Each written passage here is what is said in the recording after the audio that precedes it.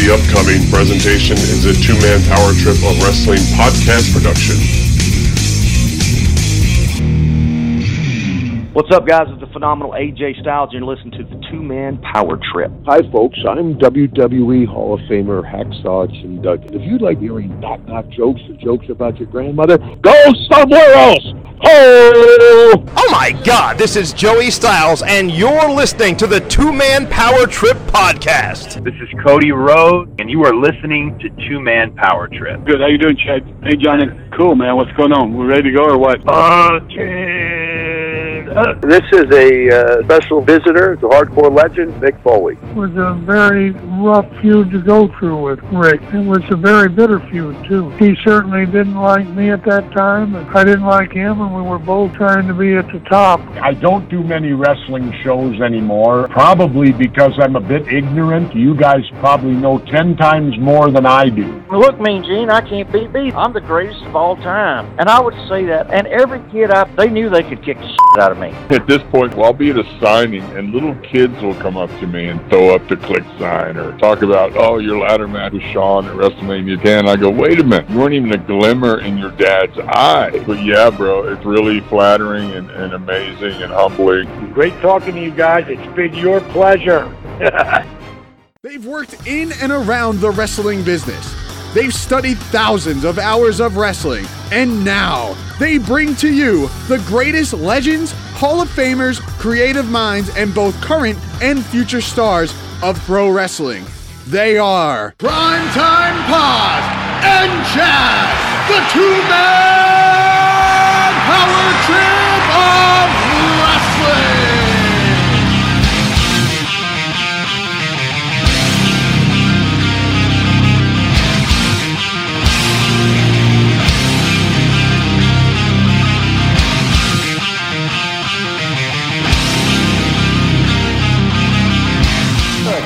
Vertical suplex by the Stinger. Another great move that he's added to his arsenal. Slamming Hogan's head into the top turnbuckle. Sting, obviously, he's 100% now. His neck is back exactly as it was. Probably Bob even stronger because he worked very, very hard to rehabilitate himself after, again, the triple team by the Warriors. Well, and of course, he can attribute that to the great condition and shape he's in, that tremendous neck of his. All the way across the ring, into the corner goes Sting. As Hogan back to the turnbuckle, face down, puts it to the mat. This could be it. The Scorpion Deathlock. He turns him over. It could be snap, crackle, and pop time. If it gets Hawk or Animal in this position, the Stinger will be ready at Starrcade, no doubt about it.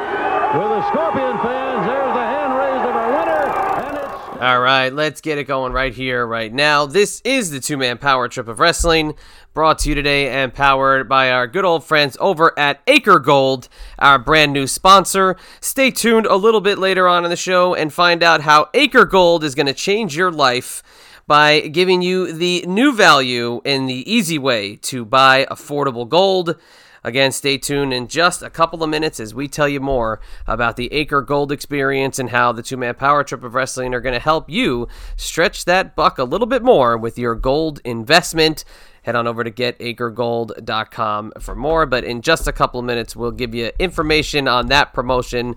But first, I want to welcome you here to the show. If you didn't know by now, my name is Chad, and every single week I'm joined here by my tag team partner, the one and only JP John Paz. And today, John has an opportunity to sit down with a longtime legend here of professional wrestling, a guy that you've definitely seen him wrestle before, especially if you're a fan of old school WCW. You remember him in a big way as Randy Hogan.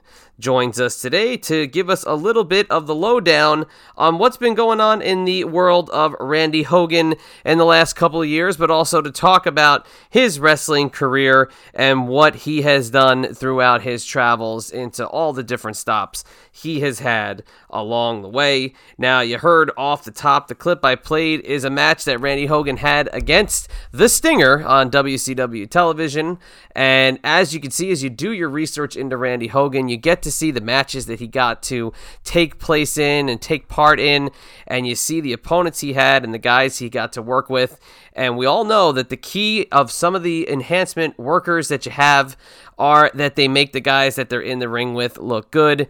And when you got a guy like Randy Hogan and you have that standout look, you've got the mustache and you've got the Hulk Hogan-esque do there on the top, you know that there's a reason why things are done the way they are, and we're going to find out from Randy Hogan here on this episode why exactly things were the way that they were back in his day as a worker. And you finally have a great opportunity to meet Randy Hogan in person March 7th at the big event in Queens, New York at the LaGuardia Plaza Hotel, and March 8th at WrestleFest 2. He will be appearing there at the Heroes Hideouts WrestleFest 2, an event that is slowly becoming one of the major convention stops in the New York State and beyond area, but a great addition to your autograph collection, a rare guy to say the least, but you're starting to see the interest of the promoters in bringing in a guy like a Randy Hogan, a real great relic of the past, but somebody who can definitely get you talking and get you thinking about some of those fun times watching him on a Saturday morning.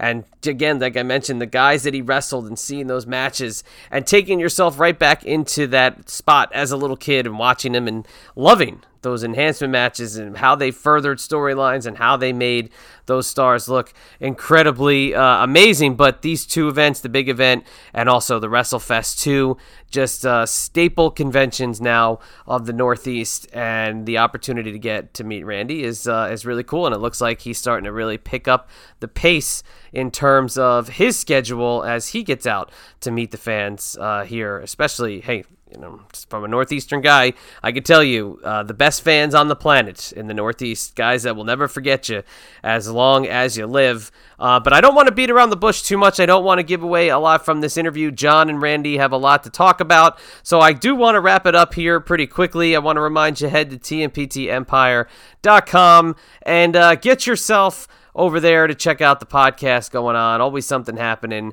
And if you're in the New York area, please stop by the big event to meet Randy, as well as head out to WrestleFest 2 and meet all the stars that'll be touring that weekend with all the great promoters. And definitely you will not be disappointed, to say the least. So with all that being said, let's wrap it up nice. Hit you with a little bit of two-man power trip of wrestling business. And let's get it on over to the immortal Randy Hogan. And now for some TMPT business. Like us on Facebook, follow us on Twitter at 2Man Power Trip and at Wrestling Pal. Subscribe to us on YouTube. Also, subscribe to us on Apple Podcasts. Please leave us a review.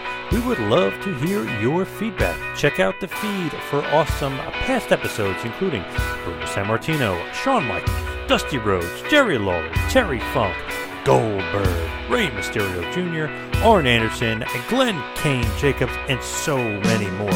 While you're on the web, visit ProWrestlingTees.com. Yes, that is ProWrestlingTees.com. Visit our store, visit JJ Dillon's store, Francine's store, and of course, the franchise Shane Douglas' store.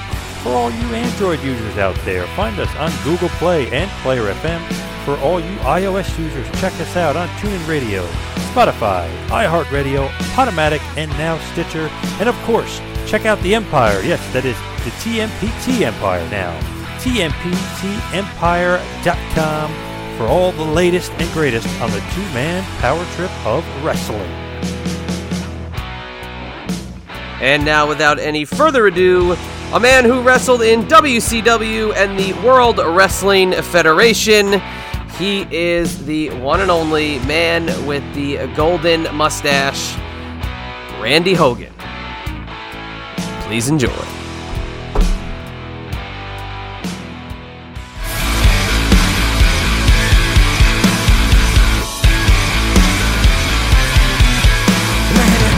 Crashing down and it hurts inside. You gotta take a stand, it don't hurt to hide. If you hurt my friends, then you hurt my pride.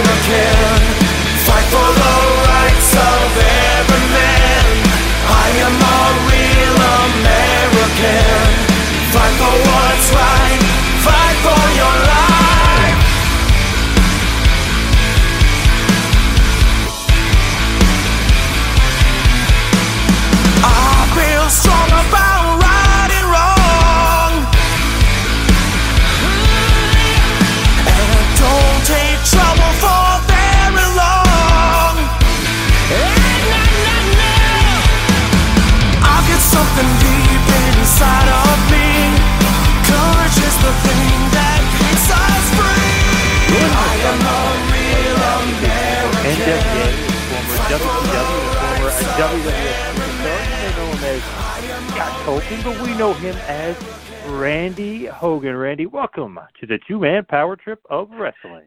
Thank you. It's my pleasure to be here. Now, with you, it's so interesting. I mean, what a long career. Obviously, you've been everywhere, like I mentioned, NWA, WCW, WWF. But what have you been up to lately? What has been going on in the world of Randy Hogan? Well, retirement, spending time on the beach, spending time on the golf course, going to see some little indie shows here and there. I've got a friend that's got a school down here. I go over there once in a while and talk to the kids. And I got some conventions coming up in March in New York, the big event, and in Albany at a Wrestle Fest 2, and lots of little things like that going on. Basically enjoying retirement. Very cool. So you do stay in and kind of around the business, active with the business. You still like the business? You've got to stay with it. It's in your blood. You can't get away from it if you'd like to. And every morning I wake up, the aches and pains remind me of where I used to be. Oh, yeah. But, it's nice to see these young kids coming up and everything else, and the way the business and the training even has changed, I mean, it's no secret. Kids coming up nowadays, they're much more athletic or gymnastic than we were back in the old days, In the old days, you smacked with a chair, with a 2x4, whatever else. Now you got guys doing flips and going through tables, and it just changed so much, some for the better. And if you ask us old school guys, some not for the better. Now, do you watch a lot of current wrestling? Are you, keeping up with it, or is it just something that you see every once in a while? Man, I started as a fan when I was 4 or 5 years old, and now that I'm years old, I'm still a fan. Mm-hmm. So I try to get into a lot of the new and up-and-coming associations and that, but it's kind of difficult because the styles have changed, and there's a lot of names that you're not familiar with, and people say, what do you think of NXT and AEW and all these other things coming up? And I mean, they're great platforms, but can they ever compete? I'm not quite sure, because looking at it strictly as a fan, I like to tune in and I like to see people that I know. And when I go into AEW, there's maybe 4 or 5 names that I know and the rest I don't. Same with NXT. The advantage, I think, is with NXT is those guys usually end up moving up to SmackDown or Raw, so you can follow their careers in that.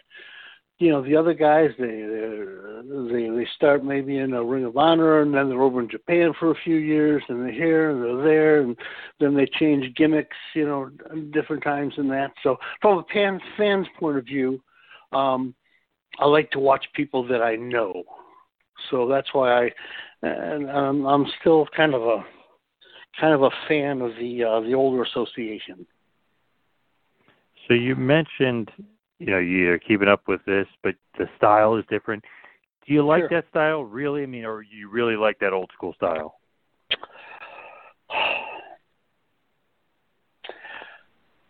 As far as wrestling goes, I like the old school style. Of course, it was a little different, too, because you had territories and you could follow things around. You didn't see a world champion, back in the day, and when Flair and Funks and that, you didn't see them in your town or on TV every week. Now it's so commonplace. I like to watch the gymnastics and stuff. I miss the storytelling, though. I miss wanting to tune in to see what's going to happen next week or next month or whatever, or clips of what happened at the last house show they may have had somewhere. Just the stories continue, and there doesn't seem to be a lot of that going on anymore. And so that's what I miss. As far as watching what these guys do with their bodies, I'm just amazed. I mean, I like to watch it from the athletic point of view, but as from a pro wrestling fan's point of view, If you're old enough to have grown up watching the old style as opposed to the new style, there's just quite a difference. So I like some of both. If I could have one or the other, it would definitely be the old school. It's easier for the fan to get invested in the characters. That's just my opinion. Great point. Seems like they're much more concerned and consumed with the wrestling, but not creating the entertainment value of the characters and connection with the characters. Well, that's absolutely true, and the characters are flip-flopping and changing so often. You know, there was a couple that got away with that, even old school. Ric Flair, you know, sometimes he was a heel, sometimes he was the baby. You never really knew. Dusty Rhodes, he used to go back and forth. A lot of those old guys went back and forth. And you cheered them no matter which way they were. Now, they're doing it with Drew McIntyre. Now they're starting to turn him to build him up for a match, you know, with Lesnar. Mm-hmm. But, you know, you go back 60 days ago and everybody hated McIntyre. He was a heel, you know, he was and built up for that. But then all of a sudden there's a quick change now. So those changes didn't happen that quickly in the old days. Usually it was one guy turned on the other one, and then they have a feud, and that defined which one was the baby and which one was the heel. But now it's just very homogenized. It's just different. It's just harder to get invested in a lot of the changes. But as far as the athleticism and even the bodies, you know, I mean, these guys are all bodybuilders. Even the, you know, there's a few like the Kevin Owens of the world that aren't, but for the most part, the guys are all in shape. They're all muscled up and everything. You know, you go back to some of the real old days when you had like the Crusher and Dick the Bruiser and even San Martino. I mean, he was big, he was strong in that, but he wasn't cut and defined like some of these bodybuilder guys you see today. You know, that all started, you had a couple of them, old school, Sailor Art Thomas, of course, and then you know, like Tony Atlas was that way, and Rocky Johnson, you know, was muscled up in that. There was quite a few of them that way. But for the most part, they were just big barroom brawlers. And that's what people got invested in. That's what brought the blue collar, you know, where you could go to a match and it cost you, what, $2, $5, $10, $15 for a ringside ticket. Now you're paying $1,500 for a good ringside ticket. So crazy. It is. It's just it's family entertainment, but that's, I think, because a lot of it is on TV.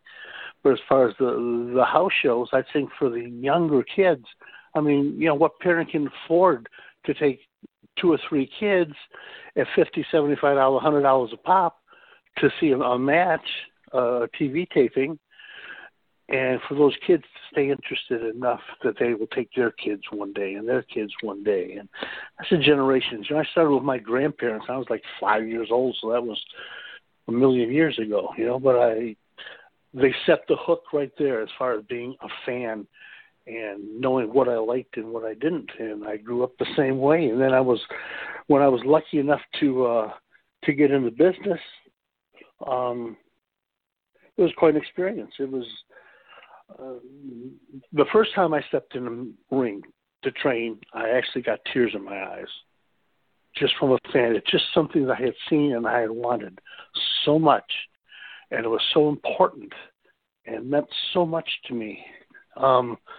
Nowadays, I don't think they come up with that kind of a passion. Like definitely not. So you had such a love for the business. I mean, that's great. So where did you start training? I started training with Jerry and Ted Oates in Columbus, Georgia. Now, they were very big in the area, in the territories. Jerry Oates and Ronnie Garvin, I think, beat the Road Warriors for a TV title in Georgia Championship Wrestling, and Ted the same way. Very local, very southern in that. They trained Marty Jannetty. He was in there. And they did a lot of work in Japan. Anyways, it was strictly old school. long story short, as a fan, everything else, I loved him my whole life. I was living down here, I was living in actually Columbus, Georgia for a while. I used to play in a band. And we used to play at a Holiday Inn, and they had wrestling in Columbus every Wednesday, and the wrestlers would stay there. So I got to know some of them really good. Eddie Mansfield, Wahoo McDaniel, they were regulars around there. Of course, Jerry Oates. So I moved around and was got in the restaurant business. And they closed the restaurant I was managing. So I called Jerry Oates, who had a gym up in Columbus. I said, Jerry, do you know anybody who trains? Now, I would do nothing about wrestling. I just wanted to know, is it real or is it fake, like people say? What is it? I didn't know. Right.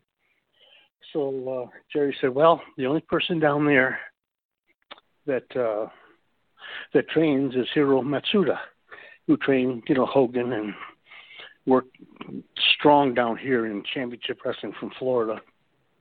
And but it was very hard to get into that time. And he said, but I train guys up here too. I said, well, yeah, but I'm kind of down here. Anyways, we talked back and forth. So I said, okay. So I packed everything I had up in my car. Luckily, I was single at the time, and drove from Boca Raton up to Columbus, Georgia. Got a job managing a Po Folks restaurant, and that's what paid my way to wrestling school. So I started with Jerry, and there wasn't a ring. We learned on the mats. If you can take a bump on a mat on a cement floor in a ring, it's going to be easy. So we learned the hard way that way, and I got hurt a little bit, and I was out for a few months. And then I came back, and meantime, Ted had opened up Ted Oates, a school that they had a ring. It was like storefront in there. And I don't know, it was 8 or 9 of us at the time, and started really training this time in a ring. So that's how I got started. So about what year was it that you got started? Let me see. That would have been 80. Let me see, 82-ish, I guess, something like that. 82, 83. So kind of right before the big Hulk Hogan boom, if you will, the big WWF boom with Vince McMahon. That's true. A long story short, I've always had the mustache and a little bit longer hair than that. But after I got hurt, and I had one match. It was just a students match we put on for the Police Athletic League. And it was fun, but I got out of wrestling what I wanted. I just wanted to know what it was all about. So I continued as a fan, and I go down to the auditorium on Wednesday nights in Columbus, Georgia. And when they had the wrestling, and I'd watch it, and of course the guys would come in when I was working there, and I'd talk to them, and got to be pretty good friends with Eddie Mansfield, and through him a couple other ones. And I went early one day. I used to like to watch the guys coming in. And one of the guys I trained with was setting the ring up. I said, Bill, what are you doing? He says, well, they rent the ring from me when they come in here to do the tapings. He said, what are you doing? And I said, well, I'm not doing nothing, just watching. And he said, well, I'm working these little shows up in, I think it was, I don't know, Athens, Georgia, or somewhere up in North Georgia, working in a bar. He says, why don't you come bring your stuff? Come with me sometime and watch me. I said, I don't know if I want to bring my stuff, but I'll come watch you. So I went up once, a couple times, and I had my stuff. And of course, common courtesy when the wrestler's there, you always, if they're a friend of yours, you introduce them to the promoter and bring them in the locker room and that. So once the promoter said, went to Bill and said, ask Randy, do you have his stuff? And Bill said, well, yeah, I think he did bring it. He said, well, see, does he want to work? And I said, I'm scared. He says, oh, it'll be okay. I said, well, okay, I'll work. So I was so green. First match, the guy says, okay, you're going to wrestle this guy called Animal, and he's going to go over. And I'm thinking, well, Bill, what's that mean? He's going to go over. Does that mean like over the top rope or something? That's how green I was, And so anyways, had the match. And we went, I don't know, 20-minute Broadway or something. And the promoter, again, now this is a bar. It's one of those hot dog and a Coke payoff type of places. Mm-hmm. And I was just thrilled to do it. And so he said, can you come back again next week? And I said, wow, this is fun. Yeah, I can come back. And he said, well, you know what? You kind of look like that Hulk Hogan guy. So we're going to call you Hal Hogan. And I said, wait a minute. I don't know who this Hal guy is. I won't know who people are talking to. Can we do Randy Hogan? So that's kind of how the Randy Hogan name came about. So I went home to my girlfriend. I said, you got to bleach my hair.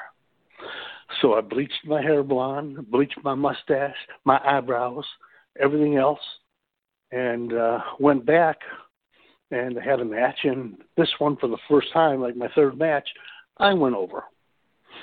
So I started going back every week. And again, long story short, you meet guys at the match, and you go to watch them on nights off where they're somewhere else, and they introduce you to a promoter, and then go and say, hey, you want to work for us? And so that's how that all went on.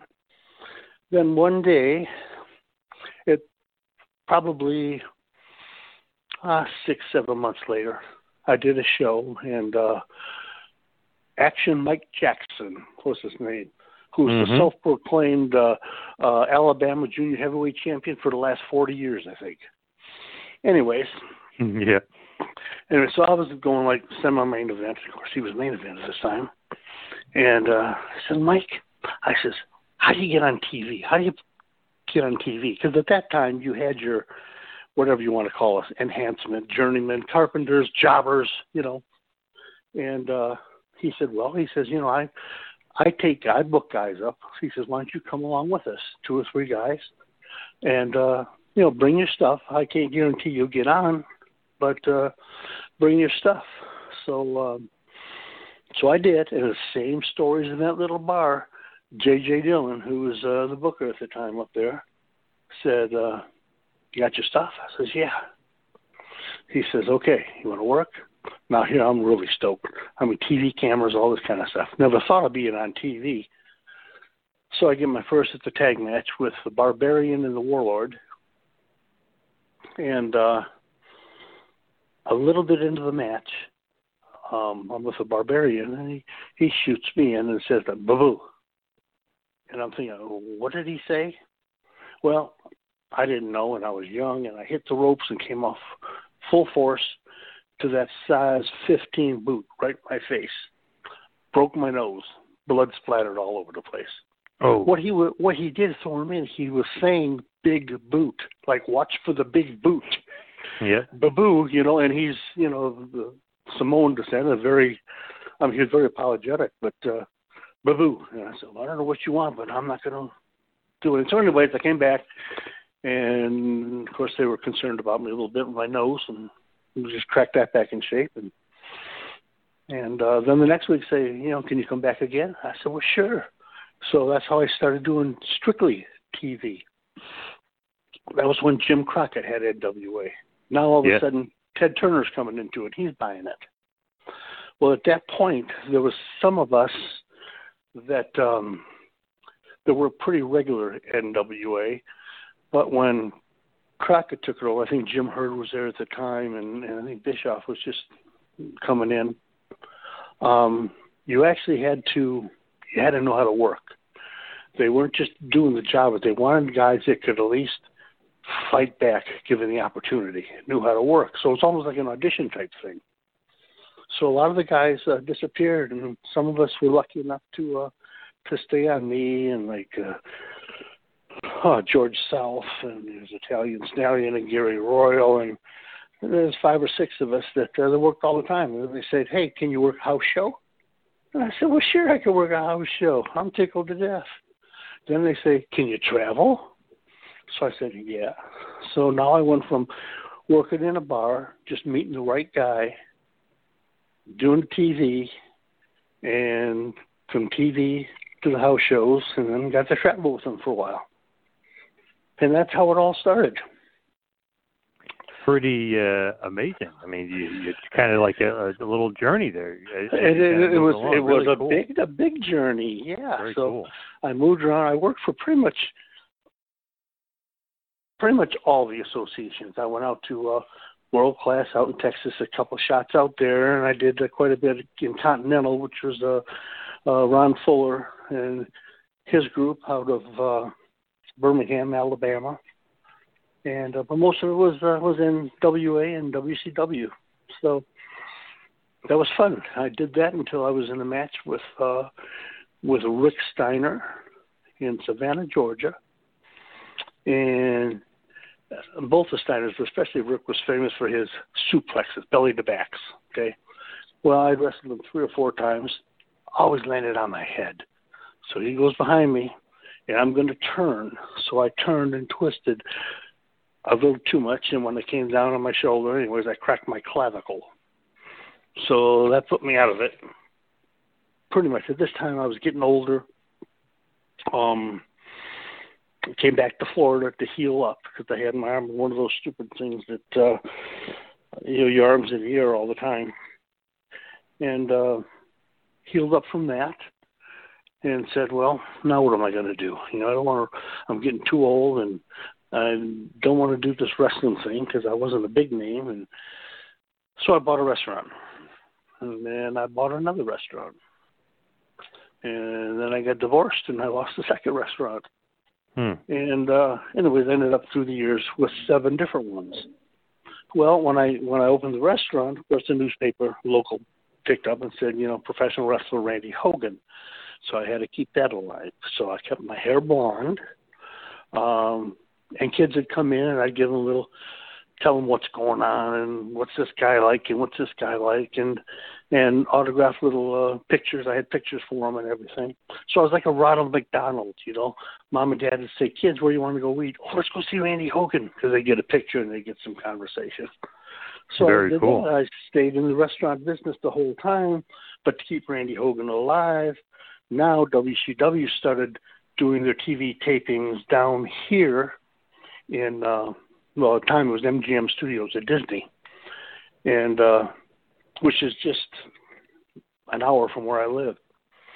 So I made a couple of calls. So when they did TV, I started doing TV tapings again, just to stay on TV, and that was it. Yeah, I just did it until I didn't do it no more. Who do you call for that? Who's the guy that kind of gets you in touch with WCW? Kevin Sullivan. Oh, nice. Now down here with WWF at the time, whatever, WWE was Steve Kern, out of Tampa. Him and Mike Graham, but Steve Kern and that, they used to do stuff there. And there's just a hotbed of wrestlers down here in the Tampa area. But Kevin Sullivan was a big help to me through the years in a lot of ways, and as was Blackjack Mulligan, who also lived down here and got to know real well. I'm sure it's the same way now, but a lot of everything is who you know, and you tend to do business with people you like. So the guys that have the attitudes and everything else, I've always tried to stay humble, tried to stay friendly. Always worked the gimmick. That's old school style, and it worked well for me. It just pretty much let me work when I wanted, and I still get calls to work. In fact, I was supposed to be out in San Diego next week. I guess the things got canceled, but my first time back, I was going to go out there with the UWF, and a week after next, on the 1st.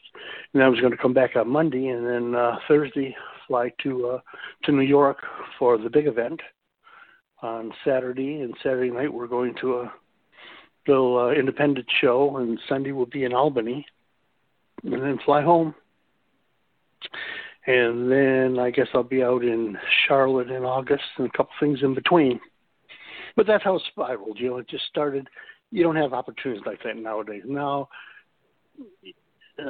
everybody in the Brothers is training wrestlers, and don't necessarily train them the right way, and that's why guys get hurt, and there's not the opportunities to make good money unless you're in one of the big associations. And, you know, there's 4 or 5 of those in the world going on right now, and the rest of the guys are still making little money like we did way back in the day. So it's a shame. Back then there was more opportunities if you got trained, because there wasn't a whole lot of guys doing training, and there wasn't a school in every corner. I mean, to get into professional wrestling, what I did, it was almost like magicians. You didn't know what was real. You didn't know what to fake. Kayfabe was alive and well, you know, so you really had to know somebody. Like through Jerry Oates, I knew Eddie Mansfield, and that's how I finally ended up getting into it. But just coming off the street, you couldn't get into wrestling. Now you ask your next door neighbor, you go out in the backyard, you take some flips off the top of the house, and you work for a Coke and a hot dog, and you think you're a professional wrestler. It's just the difference in the business today is opposed to what it used to be. No doubt about that. And you know, Am I talking too much?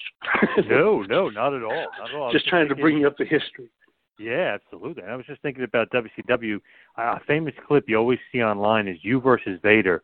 And it's so interesting because technically speaking, it's really part of Worldwide, but they actually put it on Power Hour too when they syndicated it. So it's funny. It's actually 2 different shows.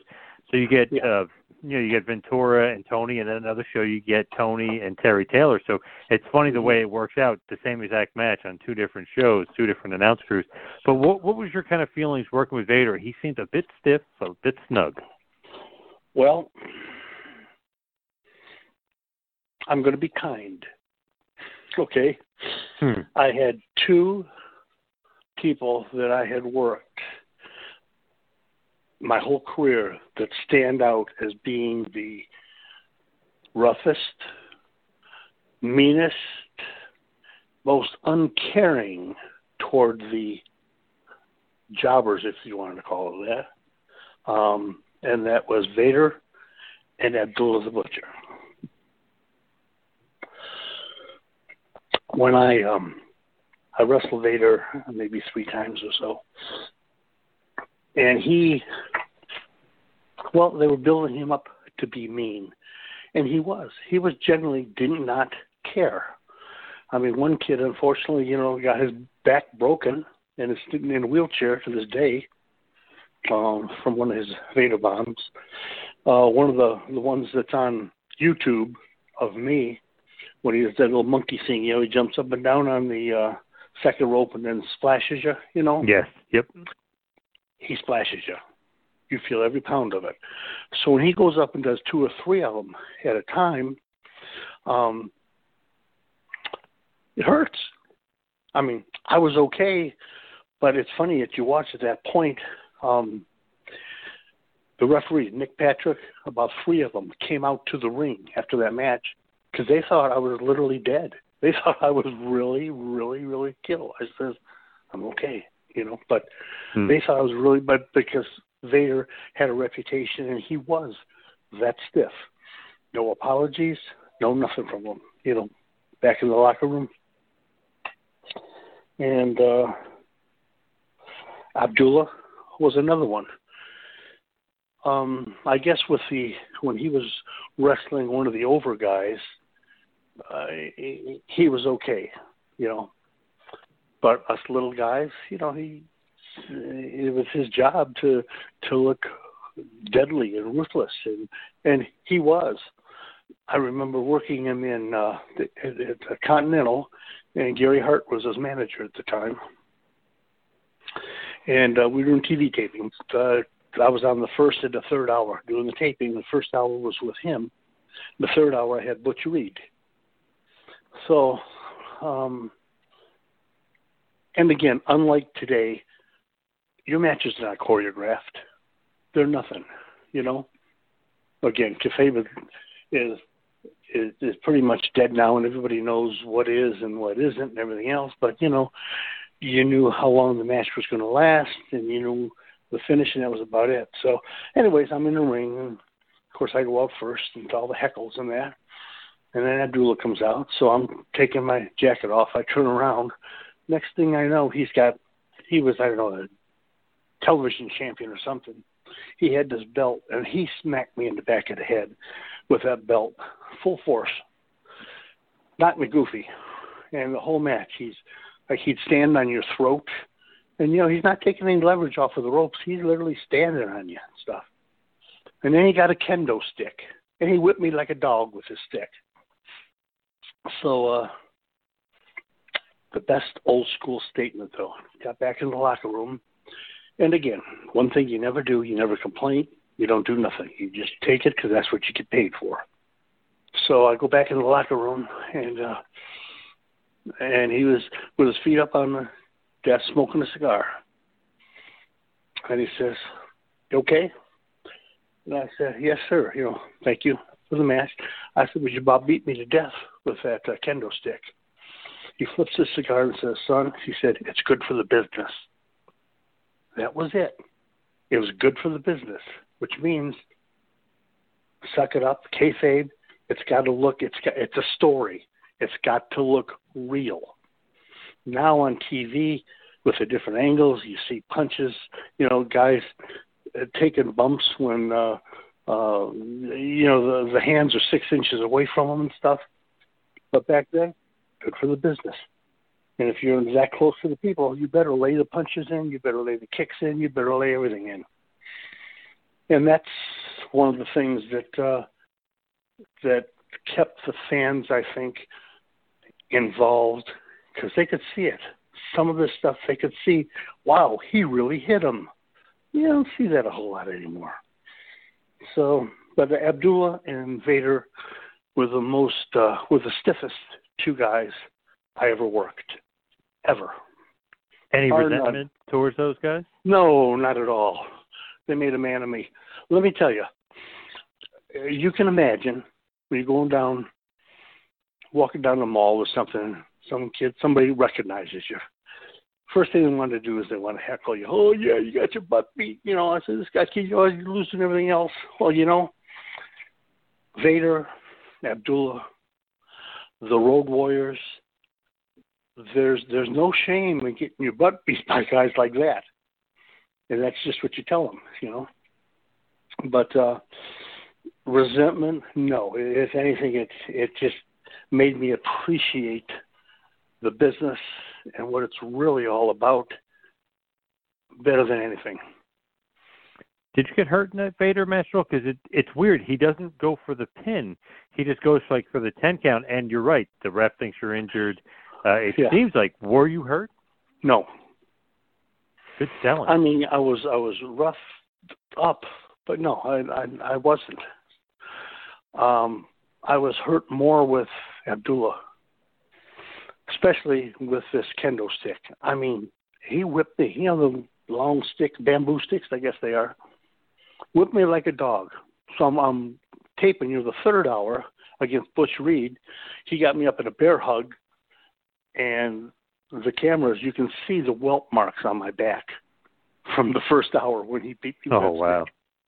But no resentment. It's all learning. It didn't endear me to him or anything. Right. I learned a lesson, and again, the first thing I learned in training was no matter what happens, you thank the guy, you're thank the promoters. You don't whine. You don't cry. You don't do nothing. Now, guys twist their ankle and they're out for weeks, or they're complaining about this, or this guy doesn't want to work for that guy. But that's why some of us that weren't as talented as maybe others got to work steady. You tend to do business with people that you like, and if you're nice to these people, they're going to book you. And then when you're with the same one at WCW, you get to be favored, I guess, as far as being, as Bischoff started, enhancement talent. So when they're putting the matches together, the over guys would say, who they wanted to work in that. And I worked a lot with Luger and with Sting and with Kevin Sullivan and Mike Rotundo, and especially Jimmy Cornette and the Midnight Express, all them guys, because I could take whatever they threw at me. Any way they wanted to flip-flop or do whatever, they knew I'd do it. And I didn't weigh that much. I was about, I don't know, maybe 225 or so at the time. And but I learned how to fall, and they tended to take care of you after they got to know you. So they'd want to work with you. And that was really feathering your cap. And then you see some of these young guys come up for the first time, a little bit cocky, and they teach them a lesson. They had a couple guys in WWF that used to do it. Bob Holly was one of them, one of the enforcers, you know, when they were having a problem or there was somebody new and needed an attitude adjustment. Bob Holly would stretch them like a rubber band. All in all, it is. I mean, you get paid to do something. You get paid to take chances of getting hurt, which you did get hurt often. I don't know of anybody that hasn't dislocated or broken one or two things or gotten stitches and staples and everything else. Just the nature of the business. Now let's pause 1 minute to tell you all about Acre Gold. Introducing Acre, the new subscription platform for gold. Acre lets you make small monthly payments and then sends gold straight to your doorstep every few months. Well, what are the benefits of using Acre Gold? Well, it's affordable to start. You don't have to pay out of your pocket all at once.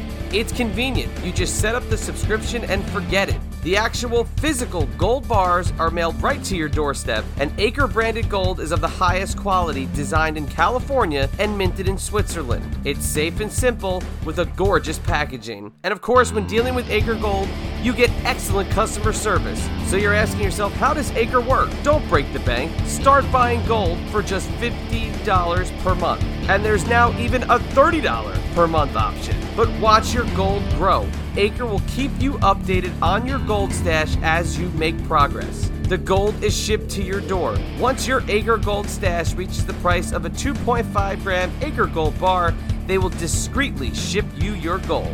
And the best part is you're in control. You can easily cancel or modify your plan to suit your needs at any time. So head on over to getacregold.com/2man today and start using Acre Gold right now. GetAcreGold.com/2man and start using Acre Gold right now. And now you can win a free gold bar by tweeting at @get_Acre and at 2Man Power Trip and at Chad E&B, telling us why you should be our winner.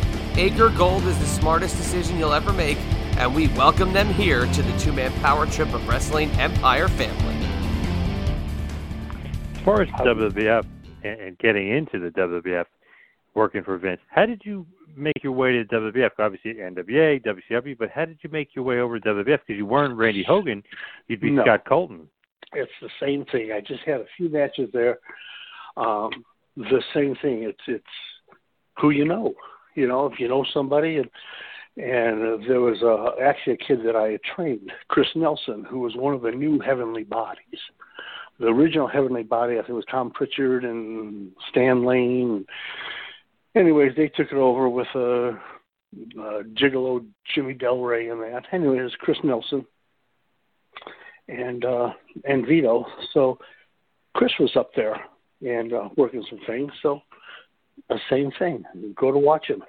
You know, you want to work? Can you work? Yeah, I can work. Okay, can do this, do that. But of course, the Hogan thing, they didn't want to do it. See, that's another thing that got me over big in WCW, because now, you know, Hogan was the thing, and they were getting started with the Monday Night Wars and everything. So it did WCW good to have a Hogan getting his butt whipped.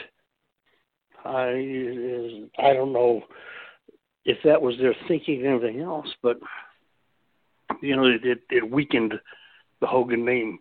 Every once in a while, they'd make a reference.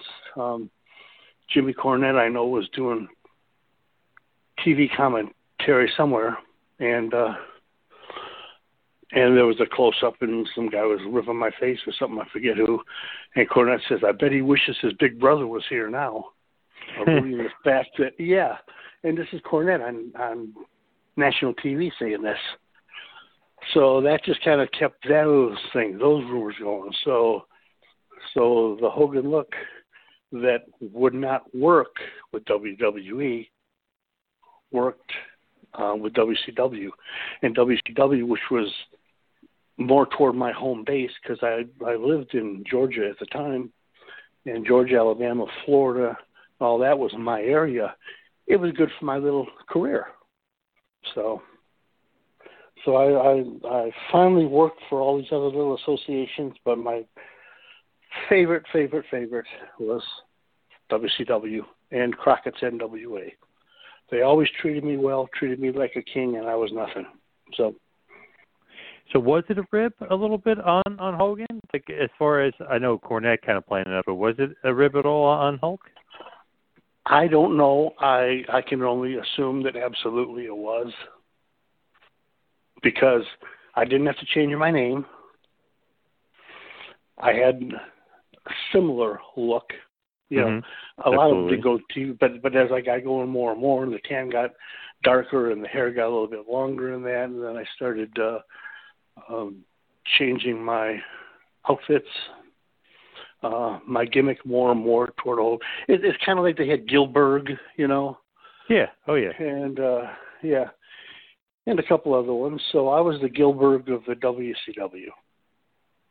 Did Hulk ever mention anything to you? Was he pissed? Did he like it? Did he not like it? Never. Any reaction from Absolutely Hulk? never. When he came to WCW, they went to Disney and had a big news conference or something. Okay. Yep. Mm-hmm. And actually, I was working a day gig as a reporter. I just had a little 2-minute, I think it was a 3-minute wrestling expose on this channel. So I went as a reporter, and I was there. And I was standing right in the front, and Hogan was there with Jimmy Hart, and they had like a ticker tape parade and that.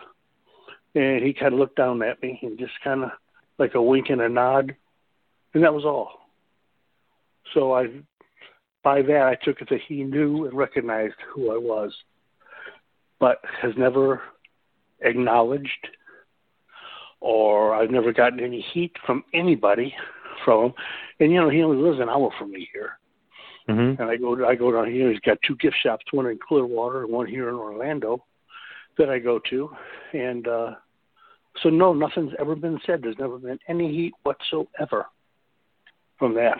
And I'm so thankful. Now we got WrestleCon coming up down here, WrestleMania week in Tampa. Mm-hmm. Of course, he'll be there, I'm sure, at All Access. And I haven't been booked at that convention yet, but, you know, that would be the first time that we will probably be in the same room in gimmick together. And that's kind of scary. Mm-hmm. But, so we'll see what happens. But nope, I never got any repercussions whatsoever from him or any of his buddies or anything else. They also kind of allude to, like, because I know your name is Randy, obviously, but they always think it has something to do with Randy Savage. Never had anything to do with Randy Savage, right? No, nothing whatsoever. My real name is Randy. Yeah, yep. And when I started as Randy Franklin, because my dad's name was Frank, and I did that until that little bar guy says, "You look like Hulk Hogan, so we're going to call you Hal Hogan." Well, that's where Randy Hogan was born, and just kept it. And, you know, when I had to work, I had to change names or change gimmicks, but it was just for a short period of time. And went back to the Hogan. And always been there. And like I said, I lived down here by him. I've been to his shops, to his restaurants that he has. He's opened up another place, I guess, Hogan's Hideout, it's called down here. Oh, nice. But, but there's no repercussions whatsoever. So I'm thankful for it. When you went to WWF around 1990 or so, they made you Scott Colton. What was the thought process? They didn't want you to be any sort of relation to Hulk, and they just randomly came up with that name? Absolutely. No, they wanted nothing to do with Hogan. That was the bottom line. He was the golden child at the time. He was it. No relation whatsoever. Well, they did the same thing with Brutus Beefcake, at one time. He was Dizzy Hogan, and, they were brothers and everything else starting out and everything else, and all of a sudden British, he come up with the Beefcake thing. But, they don't do that. There was a guy down here the same way, Buddy Valentine, who's just a local independent guy, but great worker, looked just like the Valentines. And in fact, he asked Greg Valentine if he could use the name, and Greg told him, no, he said, my dad wouldn't approve, I guess alluding to Johnny Valentine. Mm-hmm. And that was it. So I just never came across that. And they said, no relation to Hogan? Well, that's fine, And I didn't do that many, I didn't do that much work for them. And then back to WCW, the hair was there, the mustache was back, and here we are. Yeah. And it's so interesting because, you have the Andersons, and then there's a bunch of other Andersons that aren't really Andersons.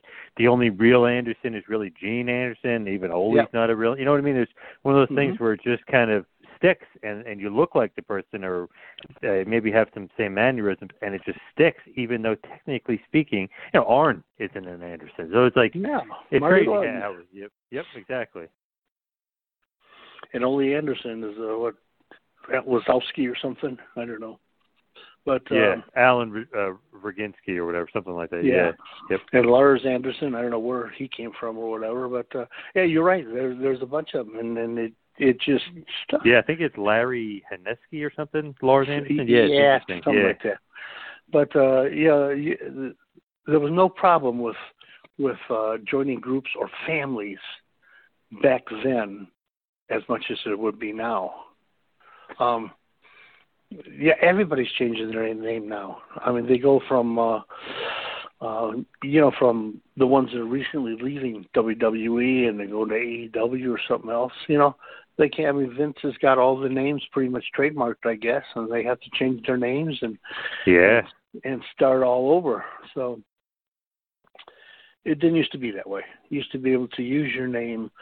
Unless, like in my case, and I'm sure there were some others too, that you started portraying in a way somebody who is now on top, and they don't want you to be associated.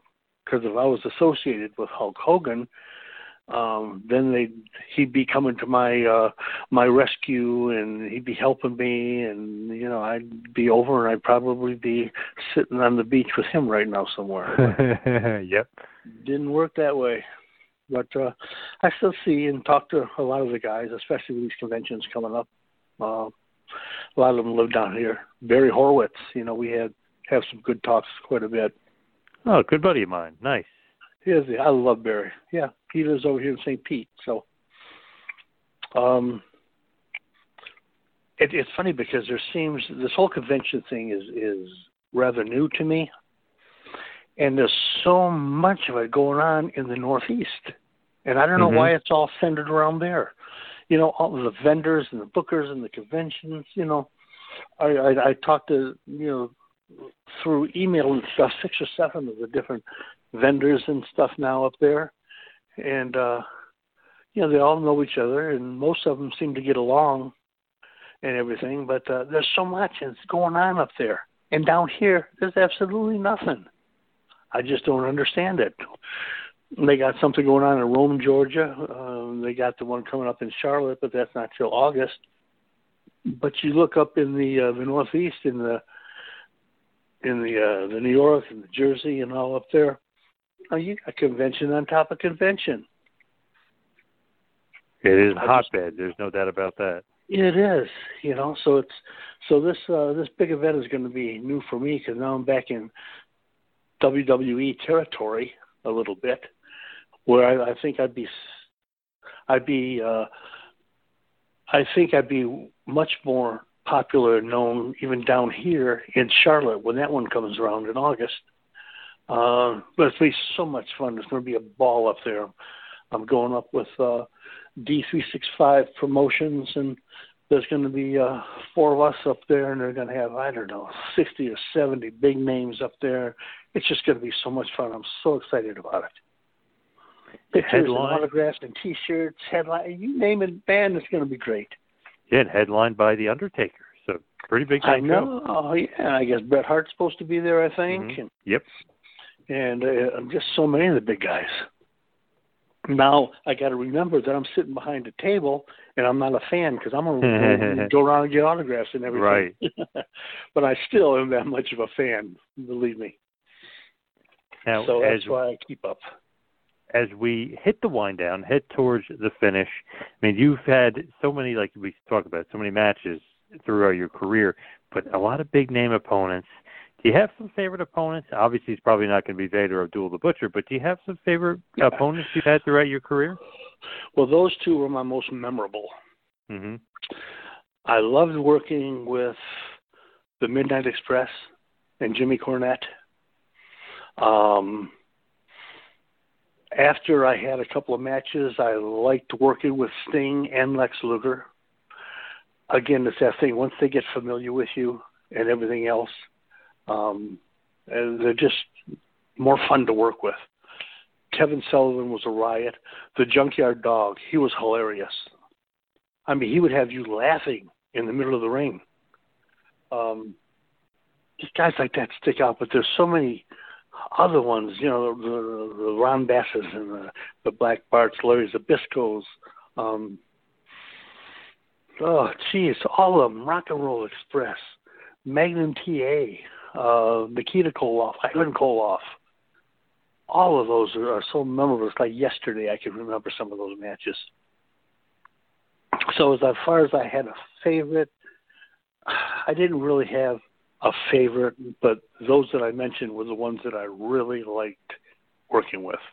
And Ron Simmons was another one. He was always very good. But these guys were just my favorites because I worked them more than anybody else, I guess. Who's the best guy you were in the ring with? Talent-wise, you mean? Yes. You know, I really liked working that was very talented. It was Barry Windham. Barry Windham in his day was really, really good. I mean, he was smooth. He had a good look. He was popular. He was a big, he had it all at the time. And he kept his nose clean, and that was good too.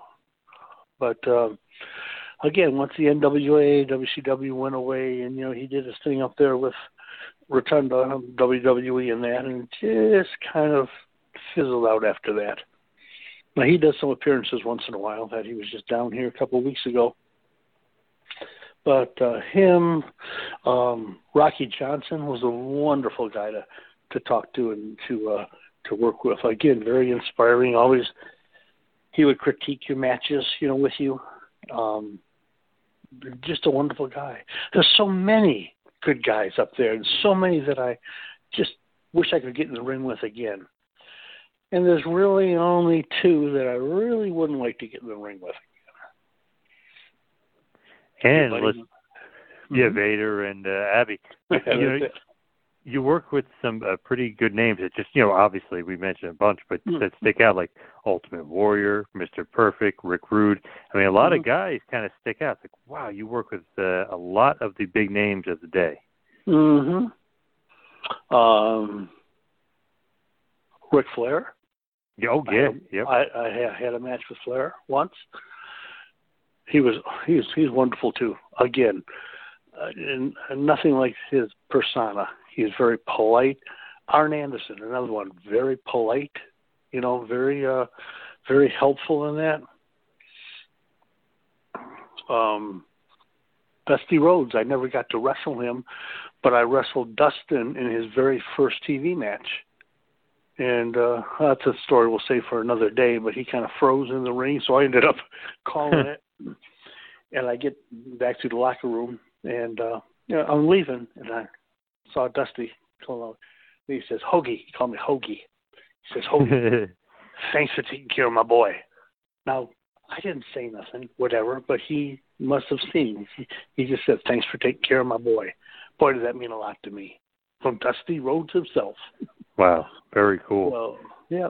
And that's probably another reason I got a lot of work up there, too, was, you know, Dusty had a lot of clout, too, so. Oh, yeah. But it's wonderful. There's so many things going on.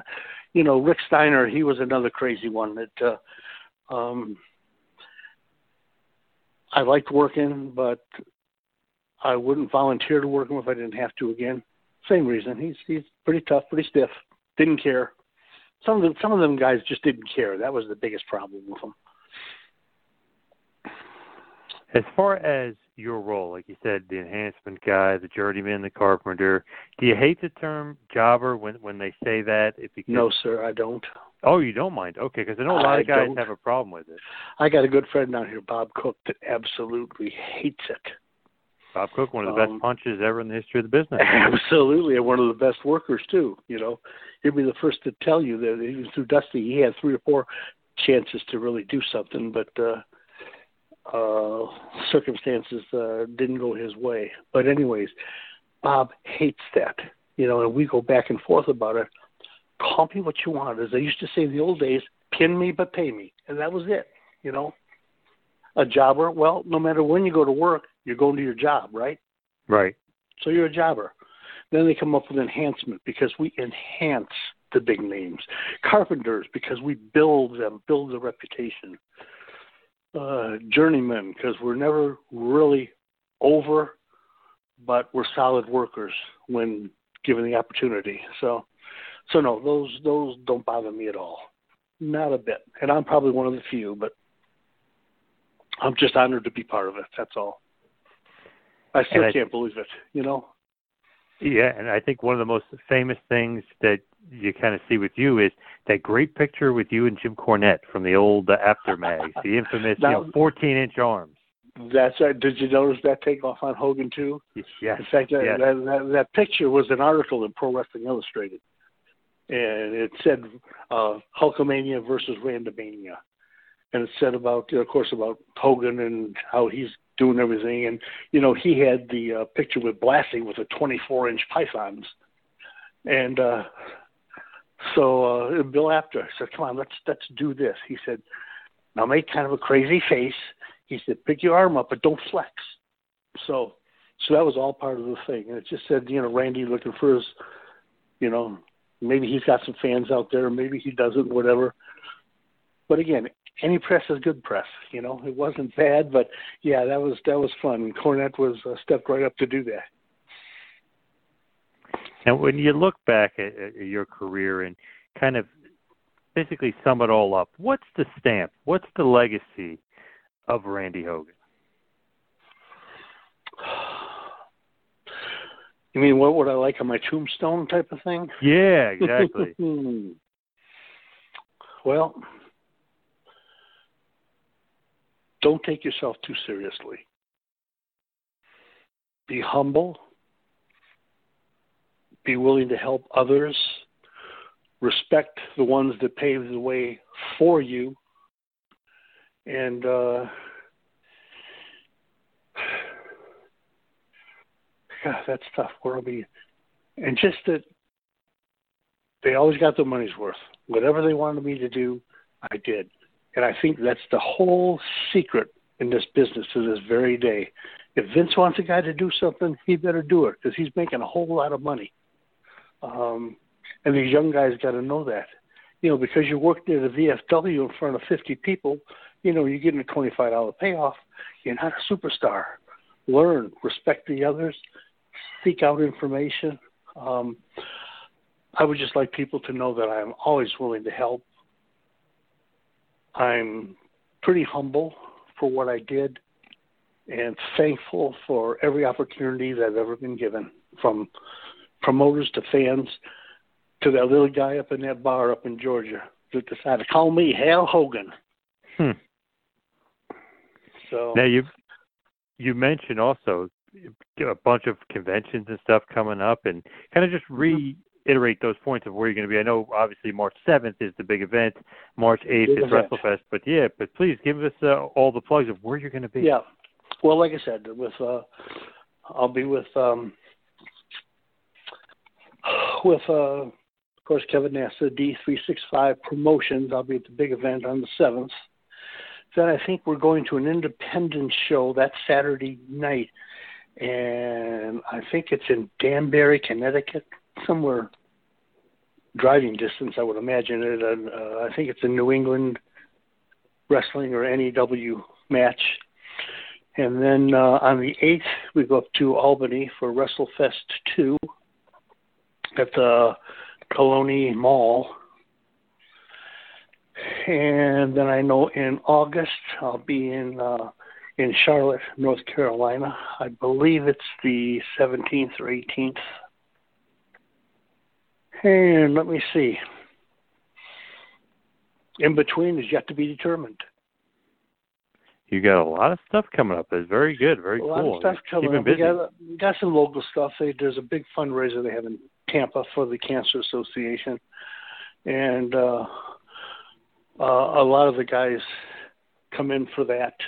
A lot of the local, the name guys that are local. In fact, Bob Cook will be there, and I'll be there. So that's a big thing in July that's in Tampa. Like I said, they got this thing that I'm waiting to hear any day in San Diego. That'd be for the UWF up there. I'd actually be in the ring instead of behind a table on that one. So that's all I know for sure right now. The rest, I'm wide open, and I'm hoping to get some calls. Awesome. Now, as far as social media stuff, do you have social media? Do you keep up social media? Is there a place where you want fans to kind of reach out and touch, or even bookers and vendors to kind of reach out and grab? Right now, I'm easy to find. Randy Hogan on Facebook. Facebook is the easiest way to do it. I'm always on there. I'm on Messenger. I'm in the process of putting a page together that's strictly on wrestling and bookings and stuff. But as of now, they can get on my personal page and be a friend and see what we do in real life or after the lights have dimmed. And we go back to playing golf and laying by the beach and meeting fans whenever we get the chance at these conventions and things. Yeah, absolutely. Well, Randy, it's been quite a blast kind of going down memory lane with you. Great stuff. Love hearing about all throughout your career. Great stories, and I appreciate all the time you gave us tonight. Oh, thank you. It's a pleasure to meet you and to talk to you and all your fans out there and listeners. And I hope to meet quite a bit of them up in New York. Like I said, this is going to be a fun trip for me. I mean, down here it's 87 degrees today. Up there, I don't know what it is, but I know it's not 87. I'm trying to figure out. I got to go buy 47. No clothes. I got no clothes. Yeah, I got no clothes to wear up there. So, of course, at the conventions will be in gimmick. We'll have the bandana and the glasses and the Randomania T-shirts. Awesome. So we'll be all set. We'll be styling the yellow and red. Awesome. Great stuff. And just make sure you bundle up because it's definitely not going to be 87 here in March. So definitely come on out there, fans, and get a part of Randomania and meet Randy Hogan. And run wild with me. Thanks for listening to the two-man power trip of wrestling. What the world is downloading.